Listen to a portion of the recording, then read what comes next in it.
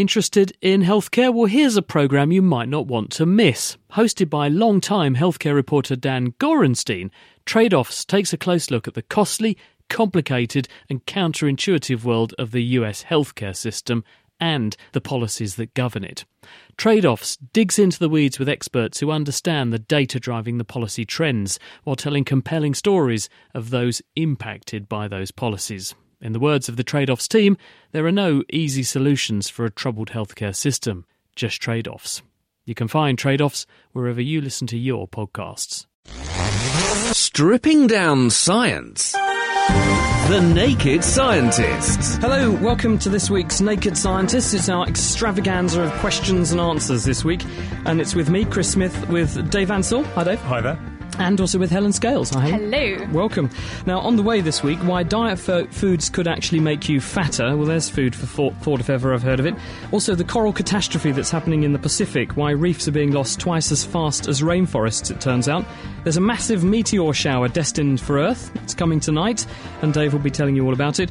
And a new way to fend off asteroids destined to hit the Earth. There's certainly a space theme to this week's show. It's a nuclear-powered drill, and I'll be telling you how that works in just a second. Plus, we're trying to get to the bottom of this colourful kitchen science question from Neil in Coventry. Recently I've bought some Matey bubble baths for my kids, and when you pour into the water it changes from red to blue. I was driving my wife up the wall trying to understand what was going on. Hopefully a naked scientist can answer this for me. And we'll also be finding out why The Simpsons is a good way to learn more about science. This perpetual motion machine she made today is a joke. It just keeps going faster and faster. Lisa, get in here.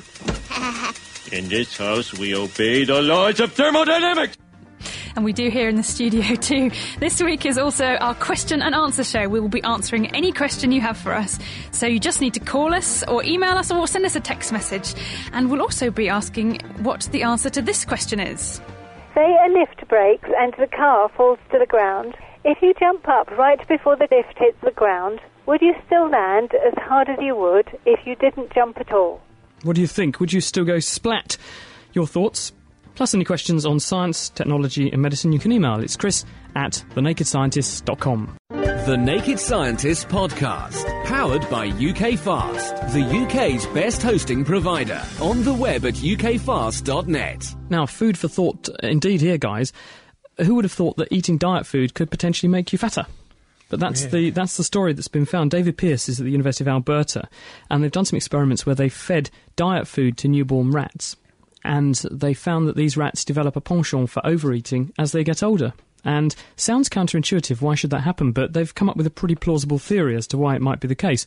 What they think is that when you're very, very young, your brain learns to associate how sweet something is with how many calories there are in it, so that you then use that as a measure of how much you're eating later, and the brain then says, I've got enough calories on board because I've had this much sugar, turn down my appetite.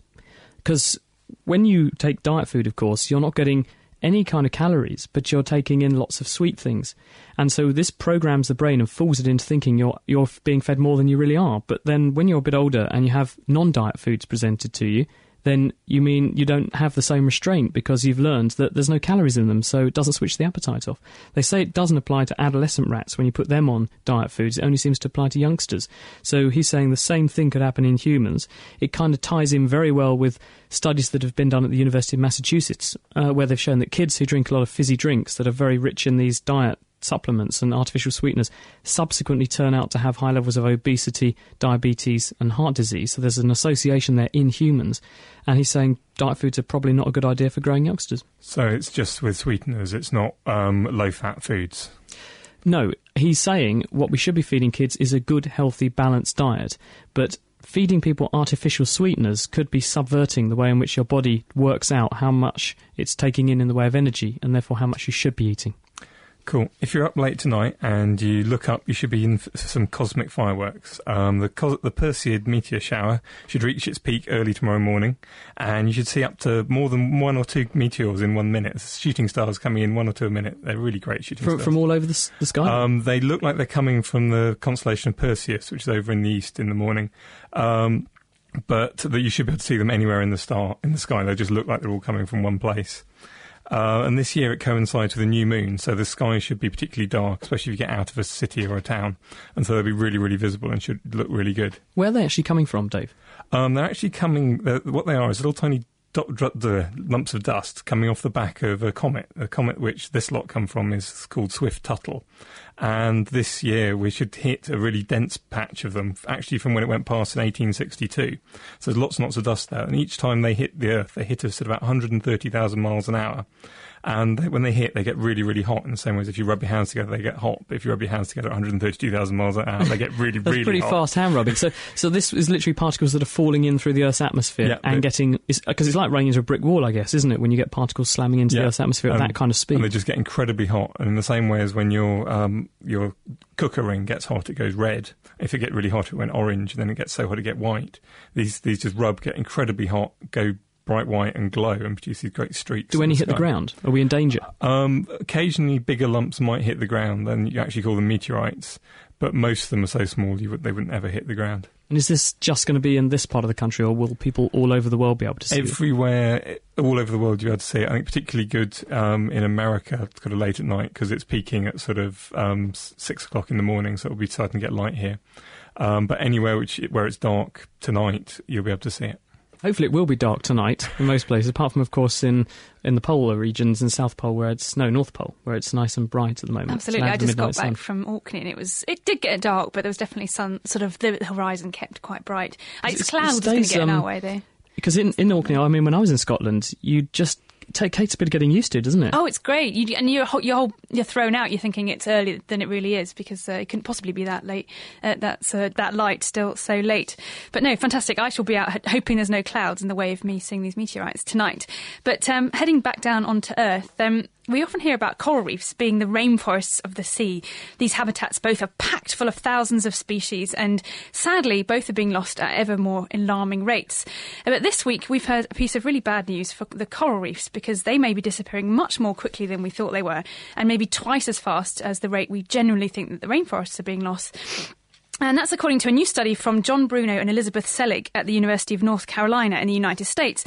Now, they collected together over 6,000 other studies going back to 1968 that documented how much hard coral was growing on particular coral reefs in the Indian and Pacific Oceans, and that's in countries including Indonesia, Australia and the Philippines. Hard coral, that coral with an attitude. Yes, that's right. So it's they're also known as sclerotinia. It's one type of corals. There's some that don't have sort of a hard body that they live in. They're soft corals. But these hard corals are the building blocks of reefs. They provide the main structure and the habitat for all the other animals and plants to live in. And measuring the percentage of reef that hard corals cover is one of the best ways of gauging how healthy a reef is. So it's really accepted as like the standard way of figuring out what's going on and how things are going. It's a bit like looking at the canopy cover of a rainforest. If it's going down, then that's a really bad sign. But why is it going down? Well, first of all, I was going to say how much it's going down by. The bad news is it looks like in the last 20 years we've had a drop in around about 1% a year, every year, in the Indian and Pacific Oceans, which is about 1,500 square kilometres. Now, why is that happening? We don't know. That's not what this study looked at, but there's various things it could be.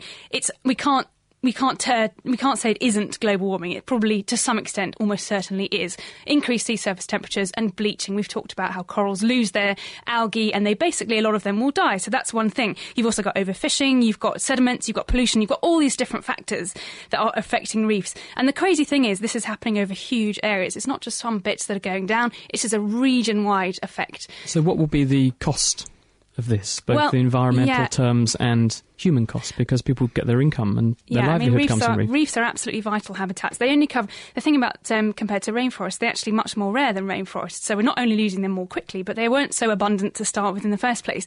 But they're hugely important. You can put figures on it if you like, but you might say they're actually they're priceless. They protect coastlines from storm surges and from erosion. They provide huge numbers of people with protein, a source of protein. They also provide income from tourism. And we can't overlook how important things like diving tourism is for countries that have little else to produce money. So they're hugely important. That's despite all the species that that harbour them. And we might find useful things we can do with them in the future if only we can hold on to them. So it's not great news, but it's not all bad news. The study did show that some reefs are actually increasing as well. They haven't completely lost their ability to grow back. So I think we can say if we can reverse some of these problems, these threats, it's not too late.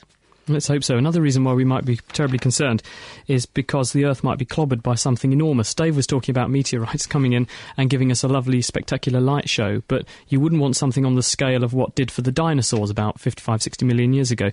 Thankfully, there is another answer that's been put forward this week. This is actually the brainchild of Daniel Fargian, who's from the University of Rome in La Sapienza. What he's suggesting is we make a nuclear-powered asteroid drill. Simple as that. It's a very real threat that we could be hit by something, because there's an asteroid which is called Apophis, and it's due to make a very close pass of the Earth in 2029. It'll sort of go by a gnat's whisker. No chance of it hitting then. But what scientists are worried about is that the gravitational forces as it goes by and interactions with other bodies in the solar system could distort the path of this asteroid a little bit, so that when it comes back on its return trip in 2036, it could be on a much closer Earthbound course. So we need to have ideas for how to deal with this. And what Daniel Fargian's suggesting is that you can build this nuclear-powered drill, which you would send off into space. It would dock with the asteroid, and it would be like a massive Black & Decker. It would drill into the surface of the asteroid, and as it did so, it would exploit Newton's third law, which is for every action there's an equal and opposite reaction, because it would spit the rock it was drilling out the back of the drill in the opposite direction, and this would give the asteroid a push in the other direction, and he's calculated that you could move a 1 kilometre diameter asteroid by 30,000 kilometres over a 10-year period. So we've got 36 years to worry about it, so it might be enough time to build one of these things. Not everyone's sent on the idea. Some people have suggested, may you not have a problem because asteroids are spinning, and therefore you've got to program your drill to turn on and off, so it only spits out the rock when the asteroid's pointing the way you want it to go the other way of. Otherwise, you're going to end up spitting rock in all directions, and it just won't change its course. Yeah, and other people are saying, isn't this just too technically demanding? Let's just nuke the asteroid if it comes this way. But that's a problem, because then you create 2 asteroids and you hit 2 cities on Earth instead of just 1. But he's undeterred and says we need to build prototypes, and he's suggesting that a good place to start would be to test the mining and screwing system on the Moon, where it could dig some tunnels out on the Moon's surface, just on the off chance that any humans want to go up there and live on the Moon. This would make an ideal habitat for them. Marvellous, marvellous. Why can't you just use the nuclear device to create some kind of huge jet engine just to push the asteroid the other way? Why does it have to be a drill? Why can't it just be a... Well, I think that the problem is that you could, if you mine the hole out of the asteroid, there's 2 things achieved there. One, that you've got a ready source of material to chuck out the back, so you're not actually depleting your own energy resources. Because if you create force from a nuclear engine, that's a lot of force you've got to spit away in terms of the weight you've got to move the asteroid. This means that you're not depleting your own reserves to do that. It limits the size of the device you've got to send. And secondly, you're also making the asteroid lighter in the process, so if it does still hit the Earth, it's not going to hit the Earth quite so hard as it might do. Could just chip away at it, make it much, much smaller, then it won't be quite... I think you'd probably be throwing a very small propulsion of it away. OK, well, I'm coming back down to Earth again, because I haven't given up on this planet yet, even if you guys want to go and live on the Moon. And I don't mean to be the harbinger of bad news, but it does so happen that this week we've had another piece of important and I think incredibly depressing news from the aquatic world, because it looks like we might have to wave goodbye to the Yangtze River dolphin in China. That's because researchers from the Zoological Society in London have reported that during 2 months of a very thorough expedition to the Yangtze River, they found absolutely no trace of these rare dolphins. Now, they're even rarer now, aren't they? Well, but tell us a bit about them first. What actually are these animals? Great. OK, well, what were they? Were these animals? Probably were, unfortunately. They're a river dolphin, so they lived in the freshwater in the Yangtze. I think they're a couple of metres long. They've got these long beaks. They had these long beaks. They look quite odd. In fact, I don't know if any of you have ever read, I've got a book here called, by Douglas Adams, that great science fiction writer. You may know The Hitchhiker's Guide to the Galaxy. And he wrote this book called Last Chance to Sea years ago. I think 15 years ago he wrote this with zoologist Mark Carwardine. And he went around the world looking for endangered species that were still clinging on, but to see how they were doing. And the Yangtze River dolphin is one he tried to go and find. And it describes he went to the river and looked around, and he didn't find one either, but he met a lot of scientists. And at that stage, there was one in captivity. But one of the scary things is that these creatures represented the very last member of a group of mammals that split off from all the other marine mammals, possibly around 20 million years ago. So that's it. These have all gone now. There's nothing left on this Have branch we got any DNA samples or anything? Could we conceivably recreate them if we master cloning or something. We could possibly. I suspect there might be some hanging around, but I don't even think we do actually. And that's even if you had that technology, that's miles off. So really, we were quite a unique creature. They were actually they were part of ZSL's EDGE program, which was the Evolutionary Distinct and Globally Endangered Species program, where they looked at all the mammals and saw which ones were most distantly related to each other and also the most endangered. So possibly the ones we should be looking after. But this one we didn't. So I think it raises a lot of questions. I wondered if anyone at home, any of our listeners, had thoughts about, does it matter that there are none of these things left? I don't know how you guys feel about it. And they were beautiful creatures, and it's probably the first example of a big vertebrate that's gone extinct in the last 50 years. So the first one that we can really say it's gone. Since our lifetimes, there's none left, and that's pretty sad, I think. Maybe it's a taste of things to come. I hope not. It is The Naked Scientists with Chris, Helen and Dave. It's our Q&A programme. We're taking any science question that you might have for us. You can email us, chris@nakedscientist.com. In a second, we'll be talking to Ian. He's in Tillingham, and he wants to ask us about heart rates and things. The Naked Scientists, supported by the Wellcome Trust. Hi Ian, you're on The Naked Scientists. Hello, is that Chris? Yes, it is Ian. What do you want to talk about? Chris, I wonder if you could help me, please. I'm getting on a bit, and I've got quite a high heart rate. Mind you, I do quite a bit of training, that sort of thing. Would that be normal? Well, it depends how high your heart rate is, and also whether you're drinking lots of coffee, drinking lots of alcohol. There are lots of things that can put your heart rate up. Sometimes having a fierce argument with your wife is enough to put most people's heart rates up. So I can't really comment on individual cases, Ian, but the way in which your heart works is that it's supposed to match the rate at which it beats to the demands of your body, so that the right amount of blood is pumped out, because you don't want to be pumping too little blood, because then tissues are being cut off and starved. At the same time, you don't want to be pumping too much, because then you're wasting energy. And there are some conditions that can make the heart go a bit too fast. Usually they don't cause the heart to be fast all the time, fast and regular all the time, unless there's something quite serious wrong. Be unusual for you to have that. But if you have got a high heart rate, maybe you should go and check yourself out with your GP. Right, no, it's just that, I'm getting on a bit. I'm near retirement, and although my resting heart rate is about 44, 46, when I'm really working hard, really pushing myself, I can still go up to 190, 195. Well, that sounds like you're fighting fit to me, because people who play in the World Cup at football, I was looking at some of the data I'm people... nearly 60. Well, I'm saying you're fighting fit, I think, because I was looking at the data for referees and people who were being checked out for a World Cup a few years back, and they were putting them all through cardiovascular tests to make sure they weren't going to have some kind of problem when they were on the pitch playing in an international game, and they were running out heart rates of 45 resting. So I think you're in pretty good shape there, Ian. So that doesn't matter. It doesn't hurt then to have, work quite hard and be getting on for 60. No, I think what you have to do is to do what comes naturally to you. And if you start to get symptoms and start to feel unwell, that should be a sign that you're doing too much, overdoing it. But if you do what's comfortable for you, you should be fine. Oh, right then. Okay, Chris, right. I don't think there's any easy way of saying there's this rule you have to follow at any given age. It's a question of, I think, you are as old as you feel. It sounds like you're doing all the right things, Ian. Oh, all right then, Chris. Good to have you on the programme. Yeah, thanks for helping us out. You're welcome. Much obliged. Take care. Now it's time for this week's Kitchen Science. Ben is investigating a question about some very special bubble bath with some rather unusual properties. Hello, welcome to Kitchen Science. Last week I took you into my kitchen where I made some nettle tea and tried to avoid being stung. But this week I've brought you into my bathroom because we've had a call in from Neil in Coventry. Hi, I'm Neil. I'm in Coventry in the UK. I look forward to listening to the Naked Scientist podcast. Recently I've bought some Matey bubble baths for my kids, and when you pour into the water it changes from red to blue. I couldn't work out why this was. I was driving my wife up the wall trying to understand what was going on. Hopefully the Naked Scientist can answer this for me. Thanks. So, Mr. Matey Doctopus Bubble Bath, does it really change colour? I thought we'd find out. So I've got Rosie Hunt here from the University of Cambridge's Chemistry Department, and she's going to put it through its paces. Hello, Rosie. Hi. I see you've got a bottle of Mr. Matey there with you. What does it claim to do? It calls itself Doctopus Matey Bubble Bath, and it changes colour in the bath. All right, then, well, let's run a bath and get it tested out.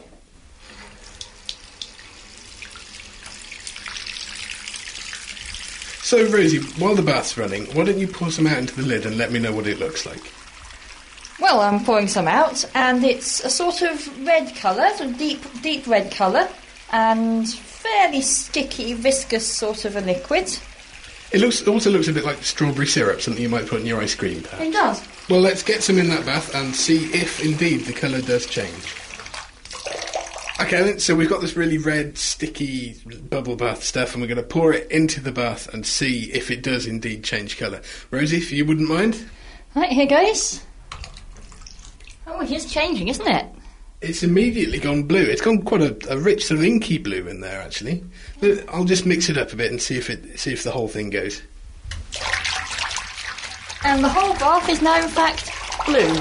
Okay then, people at home, if you think you know why this bright red bubble bath has gone blue as soon as it hit my bathwater, then please call in and let us know. We will come back to you later in the show, and we're going to try and work out how it works. So if you think you know what it is that causes Mr. Matey to change from red to blue when we put it in the bathwater, then why don't you let us know? Email us, chris@thenakedscientist.com. And Frank's in Whitford. Hi, Frank. Hello there. You've got a question for Dave. Yep. Fire away. The question's about the moon. When you see a full moon low in the sky, it appears very large compared to the full moon when you see it directly overhead. Now, it was suggested to me by somebody that this was just a matter of perception. When it was low on the horizon, you had things to compare it with, and it looked bigger. When it was overhead, you didn't. I couldn't swallow this, to be honest, and I felt that it was the fact that we were looking through a much thicker layer of atmosphere when we were looking at it low on the horizon. If it's low on the horizon, you are looking through more atmosphere, and actually that's why sometimes it looks orange when it's very low in the atmosphere, in the same way as when the sun's very low in the atmosphere will scatter out the blue light, and so all that you get through is kind of oranges and red colours. But if it's right on the horizon, it could distort its shape a bit because the atmosphere is curved. But it wouldn't distort it evenly, and it wouldn't magnify it evenly. The reason why it looks big is basically an illusion. If you looked at it through a toilet tube so you couldn't see anything around it, it would look the same size as it does up in the sky. So it is a matter of perception. Yeah, it is a perception thing. Your brain sees lots of things which it knows are quite big near it. So like trees and houses. So it thinks, the moon must be enormous. But if you look up really high, then it looks there's nothing to compare it to. So it just looks the size it is, which is quite small. Thank you very much, Frank. That's a good question. All right, thanks a lot. Great to have you on The Naked Scientist. If you've got a question for us, email chris@nakedscientist.com. We've had an email here from Chandra Saligram in Bangalore in India. She says she loves to listen to the podcast, gives it company on the way home during those huge pile-ups in peak hours in Bangalore, which just sounds wonderful and so far removed from our little studio here in Not so Cambridge. far removed from Cambridge, though, where the traffic is absolutely appalling. Oh, that's true, possibly, yes. But anyway, her question is, when you are all by yourself with no external disturbances, you hear a humming sound which appears to emanate from your head or somewhere in your body. What's the source of this droning sound? Well, there are two things that jump to mind with this. Noises that come out of nowhere and involve your head could be tinnitus, which is when you have damage to the hearing system, you remove the input of certain parts of the hearing spectrum, because you hear different frequencies at different parts of the auditory spectrum, and they send those signals to the brain. And in the same way as if you chop off a leg, you can have phantom pain. You can still feel the missing leg and it really hurts. Well, some people have suggested that tinnitus is where you divorce part of your cochlea or damage part of your cochlea. The brain doesn't get any input from that bit of the ear, so it says, I'll invent some sound, which I should get. Although that's normally a high-pitched ringing noise, so it doesn't sound like what he's saying. The most likely thing is that you have blood vessels that run through your ears and through your skull, and when you put your head against the pillow, you create a nice echo chamber between your ear and your eardrum, and the pulsation of blood vessels opening and closing in the skin makes that sort of squelching Yeah, I know, noise. I've had that, yeah. And that's blood vessels pulsing. You're hearing blood whooshing in your own blood vessels, so that could be what it is. Could be that. Okay. I hope that helps answer your question. Thank you very much for your email. One here for you, Helen. This is from Tad Davidson. He's in Cambridge. He says, great show. I'm now a regular listener to BBC Radio Cambridgeshire thanks to your very entertaining programme.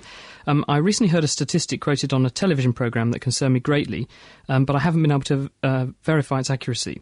It seems that 90% of all big fish in the sea have disappeared in the last 40 years. Obviously, this can be reversed, provided that fish stocks are left to recover and provided certain species have not become extinct in the meantime. It's pertinent from what you were saying earlier about dolphins. I know they're not fish, but he says, is this down to overfishing, or is there a more scientific explanation for the decline, perhaps related to global warming? You're absolutely right. We have had declines up to 90%. If you want to find out more about it, actually, you could probably just tap the name Myers into Google Scholar, because there's a chap called Ransom Myers who sadly died this year, who's done huge numbers of studies looking at how much we've changed what's living in the oceans. And it's incredible to believe we have actually, and it is overfishing. We think that it really is the culprit. We're fishing far too many big fish, tuna, sharks, those kind of things. It's incredible the effects we can have. And I do hope we can just stop fishing them and they can recover. That's one big question, as to whether fish stocks will recover. There may actually be such fundamental changes in the system that might not happen. So for cod, for example, you might have heard that there's really not many cod left in the sea, especially near Canada, in Newfoundland. There was a big crash. The fishery actually closed in the 80s because there were just not enough fish left. And that's actually, it's coming up to 20, 25 years ago, more than that, and they still haven't come back. So what's the problem? We're still not fishing them. But it could be a shift that actually there's now more predators on the juvenile of any of the fish cod that managed to make it through are being so heavily predated on, because the adults aren't there to eat the fish that would eat the babies. We've messed around so much with the system that the babies just don't have any chance. So it really is quite a big problem. But read up on it if you want to. As I say, go to Google and find out more. But it's a big scary thing that we can make such big changes just by the fish that we want to eat. Dave, got one here for you. It's Cameron Patterson. Says, I love your podcast. I listen to it every day. I'm 9 years old and I've got a question. Why is it that when you touch a magnet onto a computer or television screen, it turns it different colours? And why do the colours sometimes stay?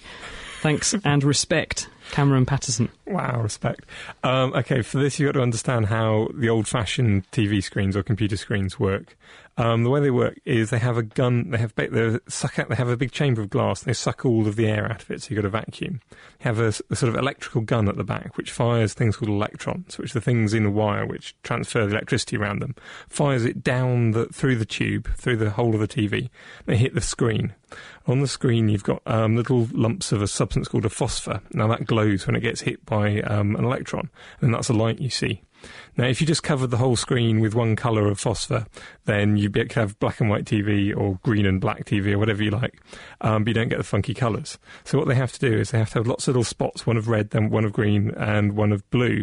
And with red, green and blue phosphors, you can join them up to make all the colours you can see normally, because that's the way your eyes work. Now, these electrons flying through can get distorted if you put a magnet near them. That's actually how they make the picture. I didn't realise electrons necessarily are susceptible to magnets then. In the same way that a wire with an electric current running through it, it will get moved by a magnet. Electrons flowing in free space near it with a magnet so near you them will get suck some bent. of the coloured stream that would normally activate a different colour onto that part of the screen. So I understand that. Why does it stay? Well, okay, so they're getting distorted because you're applying more magnetic field than it should be, so they end up in the wrong place. But you can actually magnetise the TV itself. So they're getting distorted always, and it could keep going there. In fact, you may have heard TVs kind of go buzz sometimes when you turn them on. Yeah. It's kind of sound as they turn on.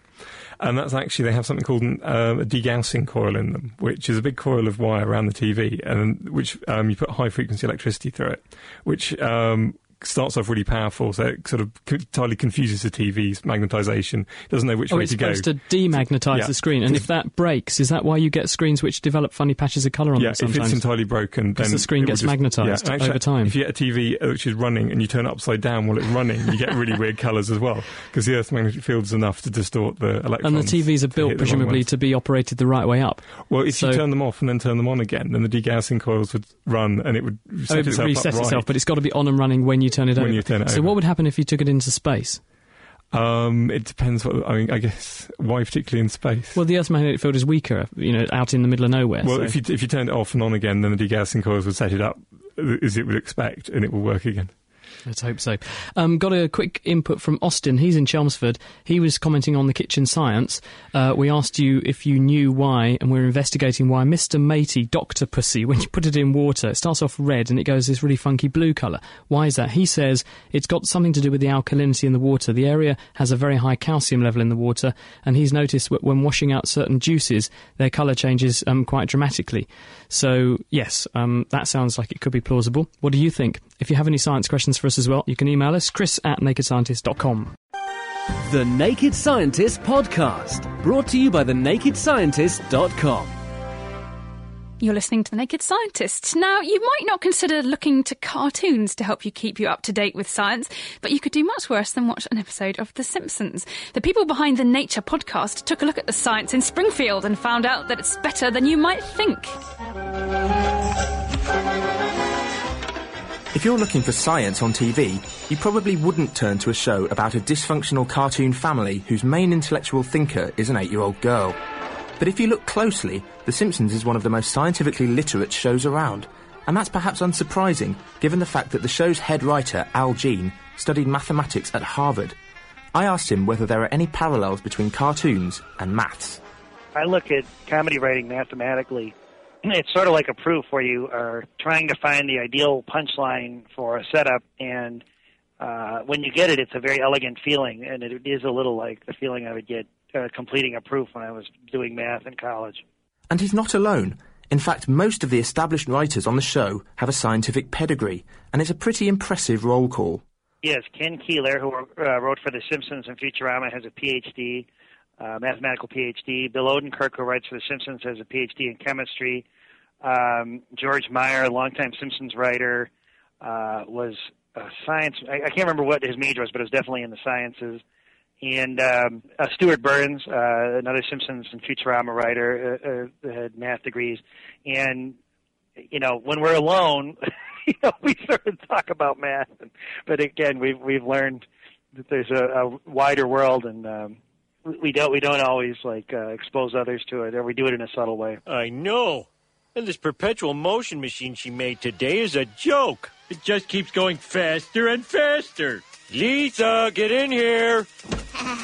In this house, we obey the laws of thermodynamics. There's also a scientific theme running through the new movie.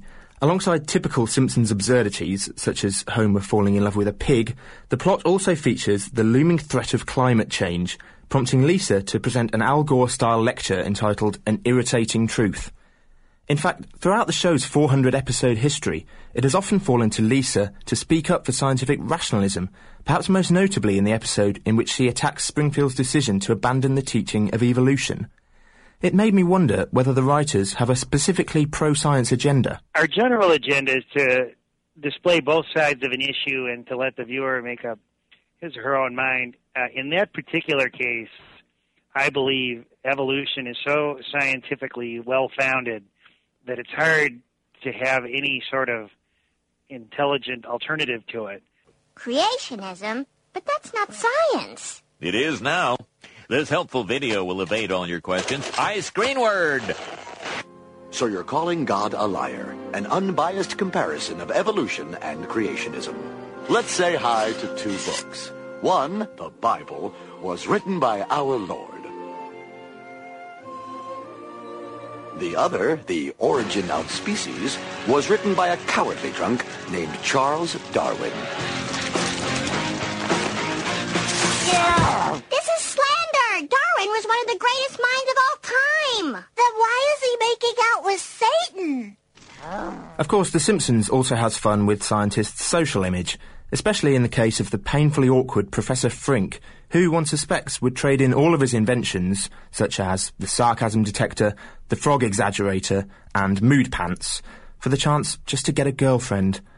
But more seriously, and as someone who has spent time in the scientific community, Al Jean worries about the negative portrayal of science and scientists in much of the mainstream media. And it's sad because, you know, in my life I've seen science viewed as sort of the savior for everything, and it's almost come full circle where, you know, because nothing can completely solve everybody's problems, the disappointment when that happens is extreme, and now people are, you know, casting scientists as villains or, you know, not listening to them, which I think is tragic. You know, 50 years ago, Albert Einstein was the epitome of scientists among the public and regarded as a hero, and there isn't anybody comparable today, and I think it shows how science is, you know, been made by some to appear in a, you know, more ambiguous light. That's not to say that contemporary scientists haven't appeared on the show. Over the years, The Simpsons has featured scientific luminaries such as Stephen Jay Gould and Stephen Hawking, and the writers haven't been afraid to give them scripts that delve into the relevant subject matter. There is nothing, you know, purer than mathematics in anything, of all the things I've ever studied. People seem really thrilled that we've had Stephen Hawking on the show, and no one could be more thrilled than I. Stephen Hawking! The world's smartest man! What are you doing here? I wanted to see your utopia, but now I see it as more of a fruitopia. I'm sure what Dr. Hawking means is... Silence. I don't need anyone to talk for me, except this voice box. You have clearly been corrupted by power. For shame. Larry Flint is right! You guys stink! I don't know which is a bigger disappointment. My failure to formulate a unified field theory, or you. So if you worry about science getting a bad rep on TV, you can take solace in the fact that Springfield, at least, is on your side. That's assuming, of course, that you think science is worth caring about. Science? What's science ever done for us? TV off. That was Mike Hopkin from the Nature Podcast talking with Simpsons writer and Harvard mathematician Al Jean. And incidentally, the Simpsons movie is out in cinemas near you right now if you want to go and see it. I've seen it and I thought it was great fun. Have you seen it, guys? I haven't been yet, but I do quite like the Simpsons. I think you should. We were all giggling here in the studio, so I think you should pay a trip and have a good laugh, I think. Now, what's science ever done for us is also the title of a new book that's out at the moment. It's been written by Professor Paul Halpern. He's from the University of Philadelphia. He joins us now. Hello, Paul. Hello, Chris. Thank you for joining us on The Naked Scientist. Tell us about your book. Why have you written this? And don't say to make money, because that was Boris Johnson's answer on Radio 2 the other day. Well, I noticed throughout the years, as Al Jean pointed out, that The Simpsons features marvelous scientific references on the show and features scientific guests and many allusions to people such as Niels Bohr, Einstein, Darwin, and Newton. And I thought it was time to look at The Simpsons episodes and explore the real science behind the series. Well, to give people a sort of insight into how you've done this, it's nice, this, because you get the taste of The Simpsons up front, and then you get the how is this relevant to science at the second part of the chapter. That's right. In each chapter, I look at how an episode of The Simpsons handles the science, and then I look at the background behind it. For example, in one episode, Lisa invents her own perpetual motion machine, and Homer gets upset by it and shouts at her, "Lisa, in this house we obey the laws of thermodynamics." So I take off from that episode into an exploration of whether or not perpetual motion is possible, and I explore the laws of thermodynamics. So I find that it provides a great intro into some interesting science. How does The Simpsons actually sit with you as a professional physicist engaged in research in a US university? Well, physicists, those who watch television tend to enjoy a series like The Simpsons because it's one of the few series, if not the only series, to have scientific references on the show. And it does a number of fun and very sophisticated things with science. For example, exploring higher dimensions, looking into the possibility of time travel, bringing up genetics, robots, artificial intelligence. It's just amazing how much interesting science there is on the show. I thought it was hilarious when Homer Simpson manages to end up crossing a tomato and a tobacco plant to make an addictive form of a tomato. That's right. It's called tobacco, and the interesting thing is he uses plutonium to try to make this hybrid. And he gets it where? He manages to get it shipped in from his nuclear plant. It's no problem for him since he works at the nuclear plant, so he just manages to phone up his friend and get some plutonium shipped into his farm that he's trying to grow crops on. And then he grows this tobacco and produces tobacco pies, which are highly addictive. I don't know if this is in your book, but one of my favourite bits in one of the shows is the episode where they discover that Homer, as a young child, pushed a crayon up his nose and into his brain, and that's why he's Homer, shall we say. And they take it out and he becomes very intelligent, and then they decide in the end to put it back again. Do you think, is there any reality behind having a pencil in your brain and changing your behaviour? Well, it's interesting because The Simpsons brings up a number of theories throughout the years on why Homer is so different than other people in his family. For example, Lisa, who's much brighter. And in one episode, they attribute it to genetics. And then in this episode called Homer, which is a parody of Flowers for Algernon, they suggest that it's an accident that Homer had as a child where he had the crayon lodged in his brain that affected his intelligence. But the strange thing is, once they pull out the crayon, he's very unhappy, and he prefers being not so bright. I think that goes for a lot of people in some cases, though, doesn't it? I mean, not that everyone would have a crayon jammed up their brain, but some people find that ignorance is bliss, isn't it? That's right. Sometimes you can know too much about a subject, and and you might not be happy about it. You'll be well informed, but perhaps not particularly happy about, if you know that something dire is going to happen. Well, Paul, I have to say I've thoroughly enjoyed reading your book. I had me sniggering at midnight last night, so thank you for sending us a copy. Thank you for joining us on The Naked Scientist to tell us about it. It's out now, is that right? That's right, yes. Well, thank you very much, and my pleasure. It's been a pleasure to have you on the programme. Thank you. Bye-bye.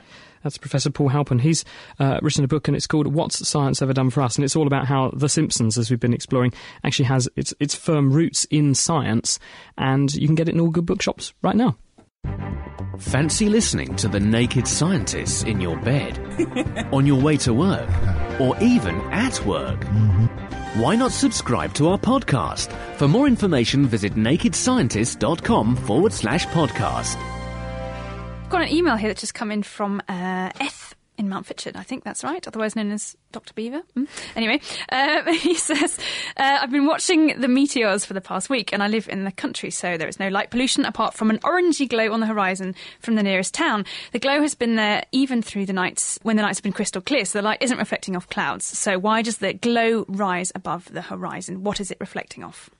I mean, if you can see the glow, then it must be reflecting off something, so there's something scattering. It could be dust in the atmosphere if you've got a very, very, very dry night, but I'm guessing this country, it's more likely to be a bit of moisture. In the evenings, when it gets colder, you might get some water condensing in little droplets and forming something a bit like fog, but probably much thinner than fog, so you wouldn't actually see it in normal distances. But over a distance of a kilometre or so on a very dark night, you probably see the street lights bouncing off it. Thanks, Dave. Got an email here from Izzy, and she says she's in Australia. She's 7 years old. She listens to us on our podcast, and she says, Dave, what makes a cake rise? What would happen if I just used normal flour? In the self-raising flour, they've got something called baking powder, and this is a mixture of a couple of things which give off gas. There's normally some bicarbonate of soda in there, and to start off with, you'll have some tartaric acid, which is an acid, and as soon as it gets wet, the water will turn it into an acid. When it's dry, it doesn't work. Then that will react with the bicarbonate of soda, like if you added vinegar to it.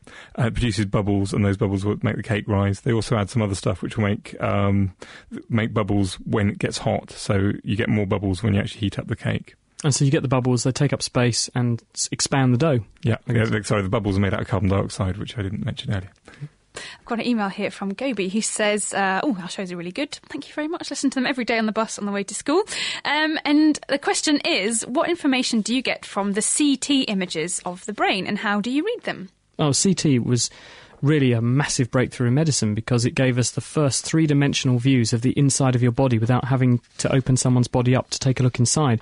They rely on X-rays, and where a plain X-ray just shoots a beam of X-rays through your body, some tissues soak up more X-rays than others, and then you have a piece of photographic film behind the body. All you get is a shadow, if you like, of some of the things that soak up more X-rays than others, and you have to try and read that. But with CT, what it does is shines X-rays through the body at multiple angles. In fact, the whole arrangement turns around the body. So it shoots X-rays through you from every single possible angle, and it's taking a picture at every one of those things, and a computer then pieces together how much the X-rays were soaked up by all of the bits of tissue that it went past on the different paths as the X-rays went through the body from different directions, and it's able to build up a three-dimensional picture of what you look like inside based on how the X-rays were soaked up by the tissue.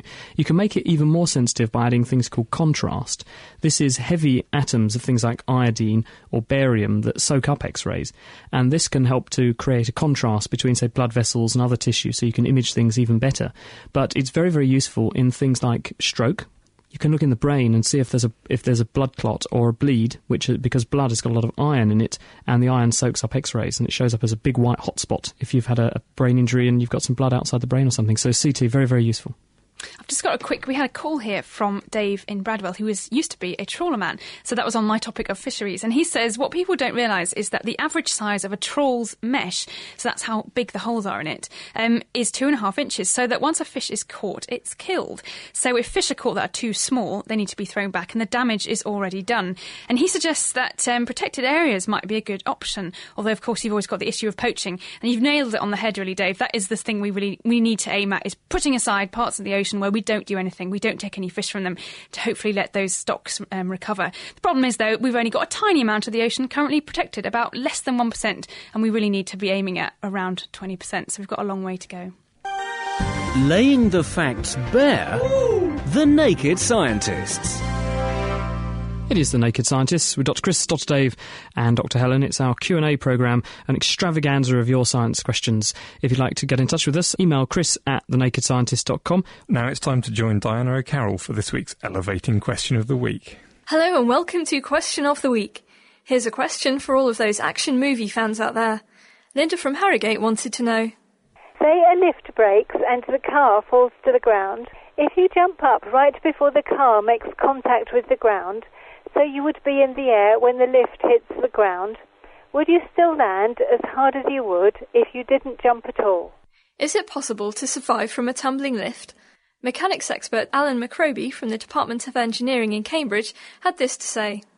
Okay, so you're in this falling lift, and the question is, should you jump and would that help? It's quite an old question, and I think the basic idea is that you're falling down and you jump yourself upwards, and the relative velocity you give to yourself is sufficient that you can just sort of walk out. And basically, it is possible to do that, but provided the lift only falls as high as you can jump from about a foot above the ground. If you're falling from, say, a 5-storey building, you'd have to be able to jump as high as a 5-storey building, and we can't do that. If you fall from a 5-storey building, you'll be going about 20 metres per second when you hit the ground, which is 45 miles an hour. So it's a bit like being hit by a train doing 45 miles an hour. There's two things you could do in this falling lift. One is you can try and get your body to act as a crumple zone and protect your head, like the sort of front of a Volvo. You'll damage lots of internal organs in the way, but you try and slow your head down from hitting the ground as best you can. But that's not really going to work if you fall from Canary Wharf. So the other thing you can do is enjoy the ride, because it's actually a fabulous zero-gravity laboratory. You could sort of spin your arm round and round one way and see if you can make your feet go up and point at the roof, like a cat spinning its tail, except in reverse. If you're a naked scientist in a lift with another naked scientist, you could try all sorts of other interesting experiments that people always talk about what's possible in zero gravity. So I think that's what I'd try and do. Unless it was a 5-storey building, I'd try and do the crumple zone thing. But if it's a big one like Canary Wharf, I think I'd just enjoy the freedom from gravity, and then it's oblivion. Emily Eifler from San Francisco added that the velocity of a human jumping up can only cancel out the downward velocity of a falling elevator by a foot per second or so. So whether or not you will die depends entirely on how fast the elevator is falling. Other factors have much more influence on your survival, such as the narrowness of the elevator shaft to create an air cushion, assuming it's airtight, and the spring action caused by a slack cable. So it seems only Keanu Reeves has such superhuman powers. Why do superheroes never take the stairs? Question of the Week is on holiday for the next fortnight, but we're still looking for your questions and answers. On our return, we'll be looking at arm injuries and weather changes. Kat from London wrote in to say, I broke my elbow when I was younger, and now, when there's a sudden change in the weather, the joint really aches. I assume it's got something to do with the change in air pressure as a new weather front moves into the area, and if that's right, then how would it make my arm hurt? Do you know why injuries are affected by the weather? Send your answers or new questions to questionoftheweek@thenakedscientist.com. That's all for now. Back to the studio. Thanks, Diana. There's also a couple of other things you'd have to consider as well. You need to jump at exactly the right time, and who knows how you'd actually be able to time it that well. Also, even if you're an action hero, you need to jump upwards at the same speed as the lift was falling downwards to actually cancel it out. And jumping that hard, you probably hit the roof before the lift hit the ground. We also had a few emails on this, such as this one from Lewis Stapleton in Kent, who said, just like in a moving car, if you throw a ball into the air, it continues moving up with you. The same could be applied to the lift. Even though you jump, surely the falling lift would still give you velocity. So you would still hit the ground at the same speed the lift is falling. And anyway, surely that lift would collapse under its own weight, so you would be not in a very good state when you got to the bottom. We also heard from Flair Chu in Singapore, who kindly did some maths for us and worked out if you fell 30 metres in a lift and jumped at exactly the right time, you would only still reduce your speed by roughly 2 metres a second, and that you probably still hit the ground at about 80 kilometres an hour, which I don't think any of us would survive, really, would we? So it seems that it's really not worth jumping when you're caught in a falling lift if you were to be so unlucky, but maybe just do that to enjoy that freedom from gravity. But do you know why broken bones can feel a change in the weather? And have you got any old injuries that act as a personal barometer? Well, why don't you let us know at questionoftheweek@thenakedscientist.com. And we also had an email from Dan Cole, who's Australian but living in Thailand, if you can work that one out, and he pretty much echoed the sentiments of everyone else there. So thank you everyone who responded to that one. Sorting out the sparks from the quarks. The Naked Scientists. For more information, get online at nakedscientists.com. It's the Naked Scientists, Dr. Chris, Dr. Dave and Dr. Helen. We're taking your science questions on pretty much any subject. Now, let's head back to the kitchen to find out how Ben and Rosie got on with trying to find out why this interesting bath foam changes colour. Welcome back to Kitchen Science. We've now come out of my bathroom and back into my kitchen so that we can work out how Mr. Matey Doctopus Bubble Bath changes colour when it hits the water. Rosie, what sort of things can chemically happen to change something's colour? Well, the colour of a chemical is dependent on how the molecules in it interact with light when it's reflected or when it shines through. And that's altered by what the structure of the molecule is. So anything that will change the structure of a molecule might change its colour. So if you heat something up, that might change its chemical structure in the same way as you change the chemical structure of your food when you cook it. Or if you add an acid or a base, you might change the structure that way. So, seeing as heating it up might change it, when we poured this into a hot bath, that made it change colour. So why don't we try and find out if it is in fact the heat? So we've got 2 glasses out of my kitchen cupboard, and we've put a little bit of bubble bath in the bottom of each. And I think we already know that it changes colour when we put it in hot water. So, Rosie, would you mind just putting a bit of hot water from the tap into 1 glass? And then hot water. Yes, it's gone blue just like it did in the bathtub. So now we have a glass of inky water. So shall we try the cold out? We'll try the cold tap as well. And that's also gone blue. So it doesn't seem to be a temperature effect. Obviously it's gone blue with both hot water and cold water, so it's not the temperature that's doing this. Now the other thing that you mentioned was a change in acidity or pH. We've got 2 more glasses with a little bit in here, so why don't we try putting something that's acidic and something that's basic in and see what happens there. Alright, well I've got some vinegar here. So if I take some of this and pour it into the glass with the bubble bath mixture. Now that's interesting. That's still just as red as it was before. So when we've poured an acid into the glass, it still stayed red. Do we have something that's alkaline? Can we try the other way? Yes, we've got some bicarbonate of soda over here. We've put it into a glass full of water so that we can mix it in more easily. If I swirl that round a bit and tip that into the glass. Yes, and there we are. We've got that blue colour change again.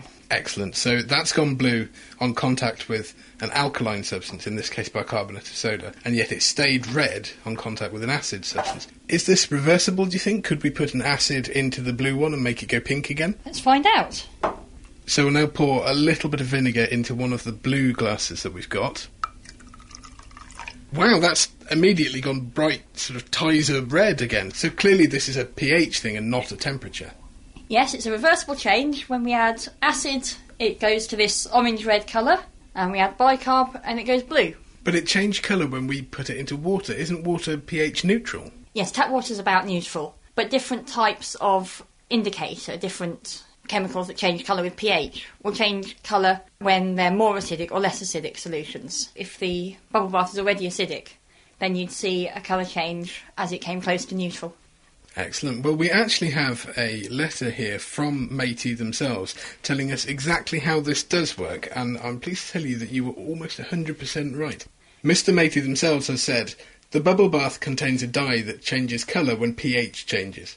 pH is a measurement that describes how acidic or alkali something is. For example, vinegar is acidic with a pH of 2, and a bar of soap is alkali with a pH of 9. The bubble bath in the bottle has a slightly acidic pH, which is similar to the pH of skin at pH 5.5. At this pH, the product is red, and the water in the bath usually has a higher pH. It's more pH neutral, having a pH of about 7. So when the bubble bath is added to this, the dye changes from red to blue.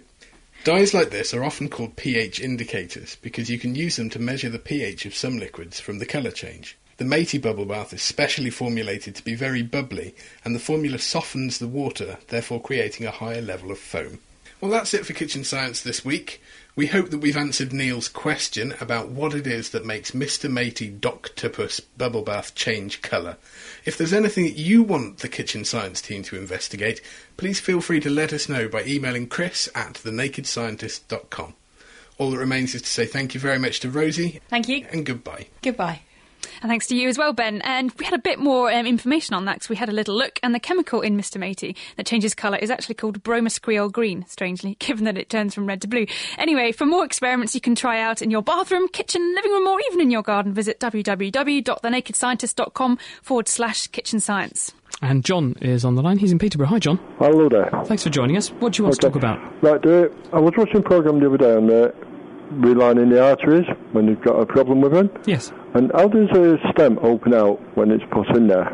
Okay, what you're referring to is when you've got a blocked coronary artery, for example, in the heart.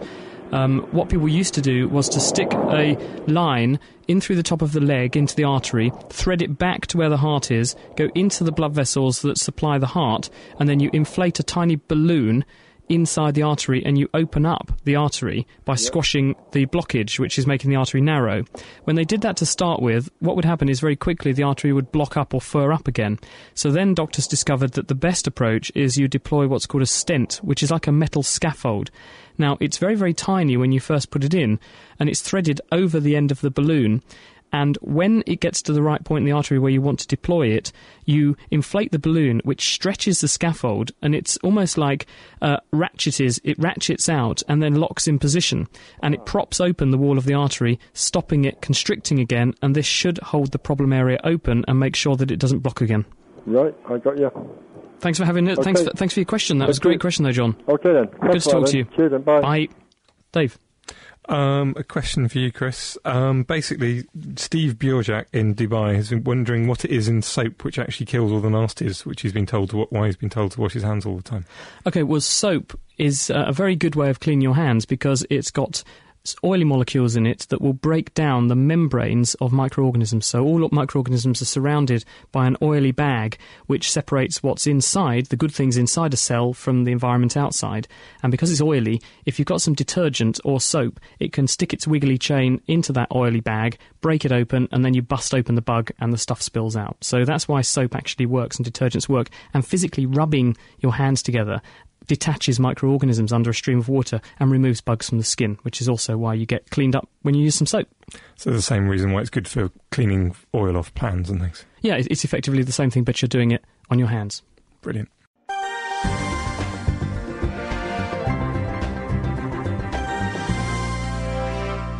Well, that's it for this week, and in fact this series. For the next couple of weeks we're going to be taking a look at some of the best bits of the past year, while the rest of the crew, except Petro, sorry Petro, did I forget to tell you that, will be having a nice holiday. So we'll be back at the beginning of September with a brand new series of The Naked Scientists. Now, we are very eager to hear from you in the meantime, especially if you have a science question for us, or if you just want to say hi. It's wonderful to hear from you. Just write to us, chris@thenakedscientist.com.